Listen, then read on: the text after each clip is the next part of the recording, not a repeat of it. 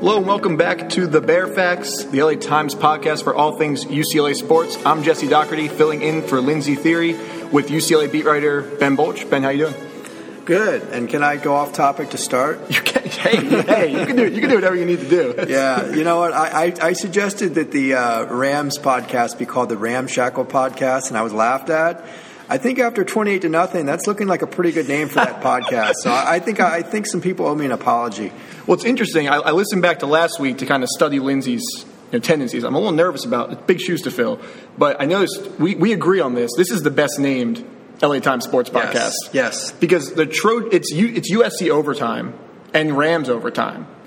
I suggested for USC to be tracking the Trojans. What do you think? What do you think of that one? Much better than USC overtime, which sounds like a template that somebody came up with in an office and is now applying it to every podcast under the sun at the LA Times. So that's good. I like that. Yeah. So I thought tracking sound with soundtrack and Trojans. So Lindsay, Zach, when you listen to this, Ben's on my side because they laughed at me when I brought that one up. So we'll be looking ahead to UCLA's game this weekend at BYU, 7:15 in Provo. But first, let's look back to the win against UNLV this past week. Ben, you've kind of had a chance to digest it. Been a few days now. What do you think of the UCLA we saw in that game? That was a game that I thought they would win a little bit more easily. I mean, you look at the score; it was 42-21, but really, that doesn't say much about what happened in that game. It was a one-touchdown game going into the fourth quarter. UNLV had the ball and some momentum and was driving and was really running the ball down UCLA's throats. You do have to give UCLA credit for kind of putting the clamps down at that point and pulling away, but I think overall it was not a strong game that left UCLA fans feeling good about where this team is right now. They have lots of issues. There were a bunch of drops. The run defense has kind of stunk for 2 games now. So, the scoreboard was kind of deceiving there and lots of issues to address going forward. You mentioned the drop passes, and that really stuck out to me the most, even if Jim Mora said he didn't notice them until his film review. Yeah, I talked to him after our scrum on Monday, and he said he counted 4 drops. And he said he counts anything as a drop, anything that touches a receiver's hand. So they're pretty stringent on what they consider a drop. I think they may have had more than 4. I can remember maybe 5 or 6. But, it's definitely an issue that was a talking point all week in practice. Receivers coach Eric Yarber says his receivers have to be nerds, is the word he uses, because they need to track the ball all the way in to secure it and to really be detail-oriented. I guess that's what he thinks of a nerd, being detail-oriented, which I think is kind of interesting. So UCLA wants to bring the Nerd Patrol to Provo this week to kind of rectify this drop situation that's been an ongoing issue for 2 games. And it doesn't seem like there's been one guy to emerge yet that really is Josh Rosen's favorite guy. Ishmael Adams was better week 2, but do you have a prediction, or have you seen someone emerge either in practice or in games that is going to be his top target moving forward? You always are a little bit hesitant to put things on a freshman, but I think Theo Howard has the most natural talent of this group. I've been hearing that from day one. I've seen it with his route running. He just looks like a receiver. He just looks natural. He didn't really get any playing time against Texas A&M, which surprised me. He had his first catch against UNLV last week. I think he's a guy that's going to develop. Obviously, we've seen Kenny Walker, the speed there. He kind of reverted a little bit to the case of the drops last week after I had written about how he had gotten over the drops. Yeah, which, the receivers are going to be avoiding you now. Yeah. I think I jinxed them. But, 14 different players caught passes for UCLA, which makes them tough to scout. But, as you alluded to, they do need somebody to kind of step up and be that go-to guy. Jordan Lasley had a nice game with 3 catches. Ishmael Adams, 4 catches. Most of them were on the short side. Eldridge Massington's got the size. One guy who kind of fell off the radar for a little bit after a big first game was Austin Roberts, who looked like he was going to be a big target. So I think we're going to see some inconsistency there for a little while. But, UCLA really needs like 2 or 3 guys to emerge as the go-to guys, I would say, by mid-season to really good. And it seemed in general the tight end position really fell off against UNLV all around. It really wasn't a factor. Yeah, I mean, it was funny. Jim Mora talked about Nate Iesi being basically demoted after the first game, and then there he was starting again against UNLV. He only had 1 catch, but he was kind of back in the mix. So don't really know what to make of the tight ends yet. For UCLA, they definitely want to step up and be a little bit more productive. So if Jim Morris says a tight end's demoted, he probably is going to start the next week. Yes, that's the smoke screen. That's the tip-off, yes. That's the tip-off. So before we move on to BYU preview, there was a kind of a cool nugget from the last game. Gio Shojima, am I saying that right? I think that's pretty close. Is believed to be the first Japanese-born player to appear in an FBS game. He came on at the end. You talked to him yesterday. You have a story running in tomorrow's paper, that's right, Friday's Friday. paper, on him. So what did you learn talking to him? He's a really kind of humble, cool guy to talk to. He didn't think it was that big of a deal. He says, he doesn't really focus on the race for the nationality. He just wants to play football and be out there with his teammates. But his backstory is interesting. He came to the U.S. when he was 9. His dad wanted to come over here and start a consulting business. He didn't play football until he was a freshman at Redondo High. He said he had done swimming and some martial arts growing up, but didn't really make a huge impact at the high school level. Didn't have any college scholarships coming out of Redondo. Went back to Japan for a year. Went to Santa Monica College for 2 years and played football, and then was contacted to be a preferred walk-on at UCLA. So it's kind of a cool story. He's the second or third string center. He'll get in some games at the end of blowouts, and maybe if there's an injury or two, we'll play more. But kind of a neat little, as you said, nugget for that game. To see that happen. So if he's to play against BYU, that would mean UCLA would hope it would be on the right side of a blowout, yes. Not the wrong side. Yes. So heading into that one, there's some injuries on the defensive line that have kind of been lingering. Takaris McKinley, Eddie Vanderdoes, what's the update as of now on those guys heading into the weekend? Yeah, they practiced yesterday, which was the last day that media were allowed to attend part of practice and talk to people. And Jim Moore described them as good, which to me meant that, barring some kind of setback, they should be able to play against BYU. And that's a huge deal because, as we've seen, UCLA really has struggled to stop the run these first two games. Takaris McKinley will be more putting pressure on the quarterback, but Vanderdoes, they need him to stop the run. They would really, really miss him. So having him back, they could not improve on that. I think they've allowed 5 yards per carry to both teams they've played through the first two games, which is just really, really bad. But considering that they're not even known as rushing teams, and BYU is, so that's going to be the challenge this week, is to kind of step up there and make some improvement. And before we move on to that BYU rushing attack, which is really talented, if those guys are out or limited, what does the line look like up front? Well, they've been moving guys like I wrote about this week. Jacob Tuioti Mariner. I hope I'm saying that right. That's a great name. He's been Tom Bradley, the defensive coordinator, kind of described him as the putty guy. He's been basically plugging in at 3 of the 4 spots on the defensive line as needed. Another guy who's been kind of moving around and plugging holes is Keyshawn Luther South. And they've been good, but they're still kind of up and coming. UCLA wants its veterans to be available and healthy to really do what it wants to do in stopping the run. And that BYU team is really talented on the ground. They have a dual threat quarterback in Taysom Hill. They have some talented running backs. So that really is the focus point again for UCLA going into this week. Yeah, there's some interesting stats. People say that stats you can use them to bend a story any way you want, and it's probably true. But Taysom Hill, how's this for a stat? His longest run is 39 yards, which is good. His longest pass through 2 games, 19 yards. I believe BYU is the only major college team to not have completed a pass of 20 yards or more in its first 2 games. So that's going to be something that, I think game plan-wise, UCLA really needs to look at that and tailor itself accordingly, because they really need to stack up against the run, because it's been an issue to begin with, and if they don't address it this week, it's going to be a bigger issue and could result in a loss. And that's not even like a option quarterback not throwing. He has 42 completions, so he's just throwing short passes. And he had 3 interceptions last week too. So if they can make him a passer, it seems like they should be successful. Yeah. But he's kind of similar to Johnny Stanton from UNLV in the way that he can take off and run. So it seems like that's something they have to look out for. He's also 26 years old, so he's significantly older than a lot of players in the field. That's going to be an issue for UCLA across the board potentially. Is everybody talks about the the age and the maturity of BYU because of all these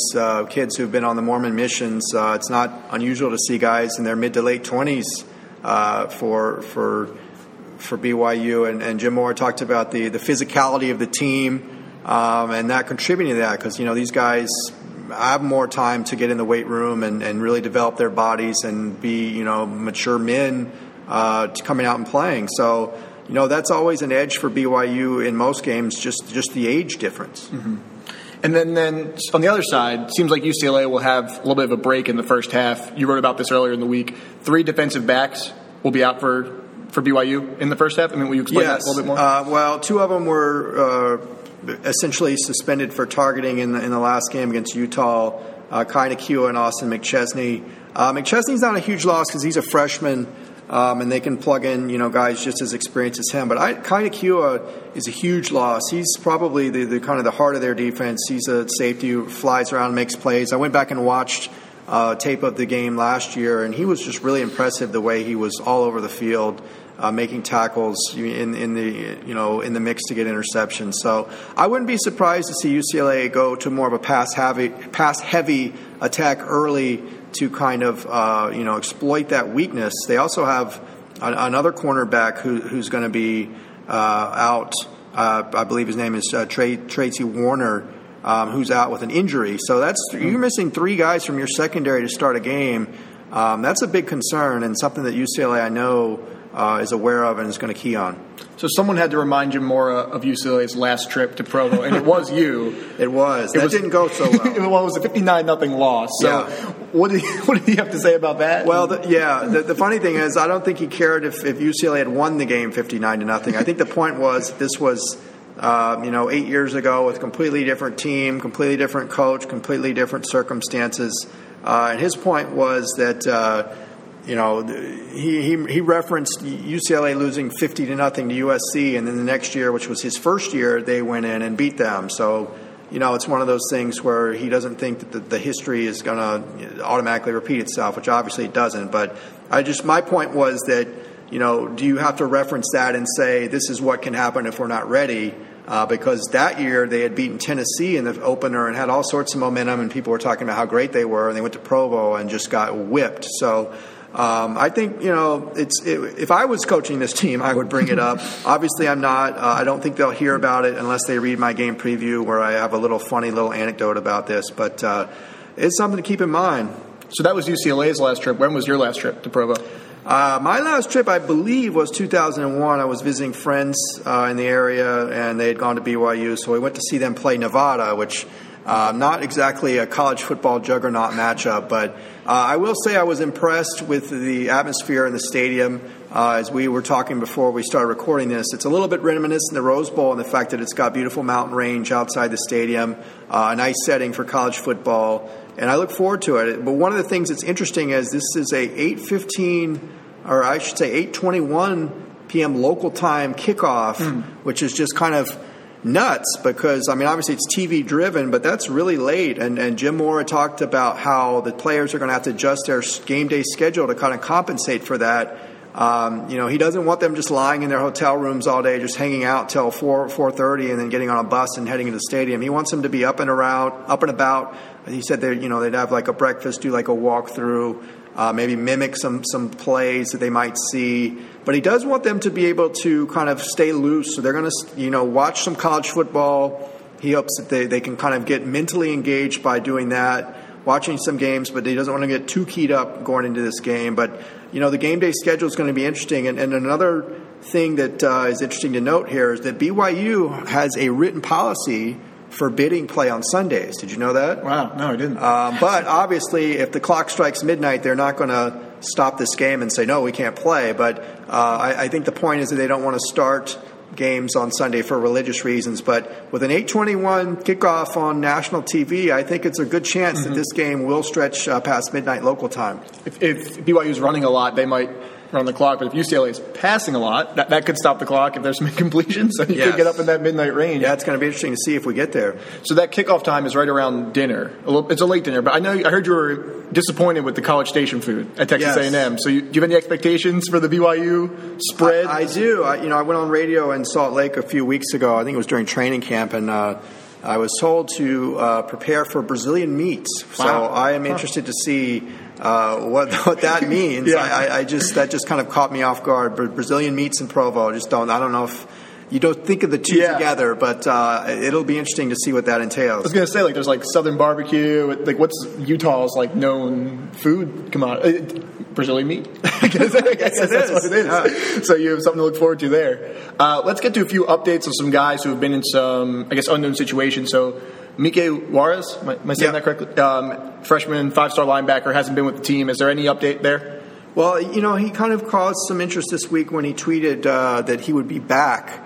So I asked Jim more about that, and it seems like, that might be kind of hopeful, wishful thinking at this point. There's no definitive plan to bring him back, although, I'd said last week that there was, and Jim had indicated there was a plan. Apparently there's nothing formalized as far as bringing him back. They obviously want him to come back. He's still considered a part of the team. I guess the big question next week is, will he start classes? That'll be another big kind of point that will tell us, whether he's here to stay. But he's working through some personal issues right now that are seem to be pretty significant. So no real timetable for his return. But I think the good news is that he's not off with another team already, and he's with the team, but he's not playing, and it's considered an excused absence. So kind of status quo on that front. And then Nate Starks, is there any running back hasn't played? Yeah. I'm glad you brought that up. He's been what's been the equivalent of a 2-game suspension for him. We don't know exactly what the backstory is there. We asked Jim about it this week in practice, and he said basically if he was ready to go Saturday, he would be able to play. So to me, without expressly saying it, it sounds like Nate Starks will make his season debut this week, which is big because if you go back and watch last year's BYU game, he made the big runs on the game-winning touchdown drive for UCLA, including scoring the touchdown. This was on a team that had Paul Perkins, who's an NFL running back, and yet they went to Nate Starks as a freshman, and he literally carried them to victory. I think he had 3 or 4 really nice runs on that game-winning drive. So getting him back, you can't overstate how big that is. So now before we wrap this up, week 1, UCLA goes to Texas A&M. That's a tough SEC game. Week 2, you should win. So what's week 3 now? Especially with Stanford looming, what do they need to do in this week? What should be their goal in terms of what they need to do for the season right now? Well, they got to shore up the run D. It's become a little bit of a dead horse as far as we keep talking about it. But they either need to find a way schematically to apply more pressure and close those gaps, or obviously they need to get everybody back and be healthy. That's to me is the number one thing. This UCLA team will not be a major bowl team or contend for the Pac-12 if they cannot stop the run better than they have. That's all we have, I think, on the Bear Facts, the best named LA Times sports podcast. I'm Jesse Dougherty, filling in for Lindsay Theory, who should be back next week. If you have any questions UCLA related in the meantime, you can email Ben at ben.bolch@latimes.com or find him on Twitter at latbbolch. That's right. Is that correct? Job. There you go. Ben will be at the game in Provo providing live updates. I'll be home on my couch also providing live updates. So we'll be teaming from far away. Ben, any parting message here? No, have a good week, and appreciate you filling in. All right, appreciate it. It was fun. Yeah, like I said, a little scared to fill in for Lindsay, but I think it went well. So that'll do it for the Bear Facts. We'll talk to you next week.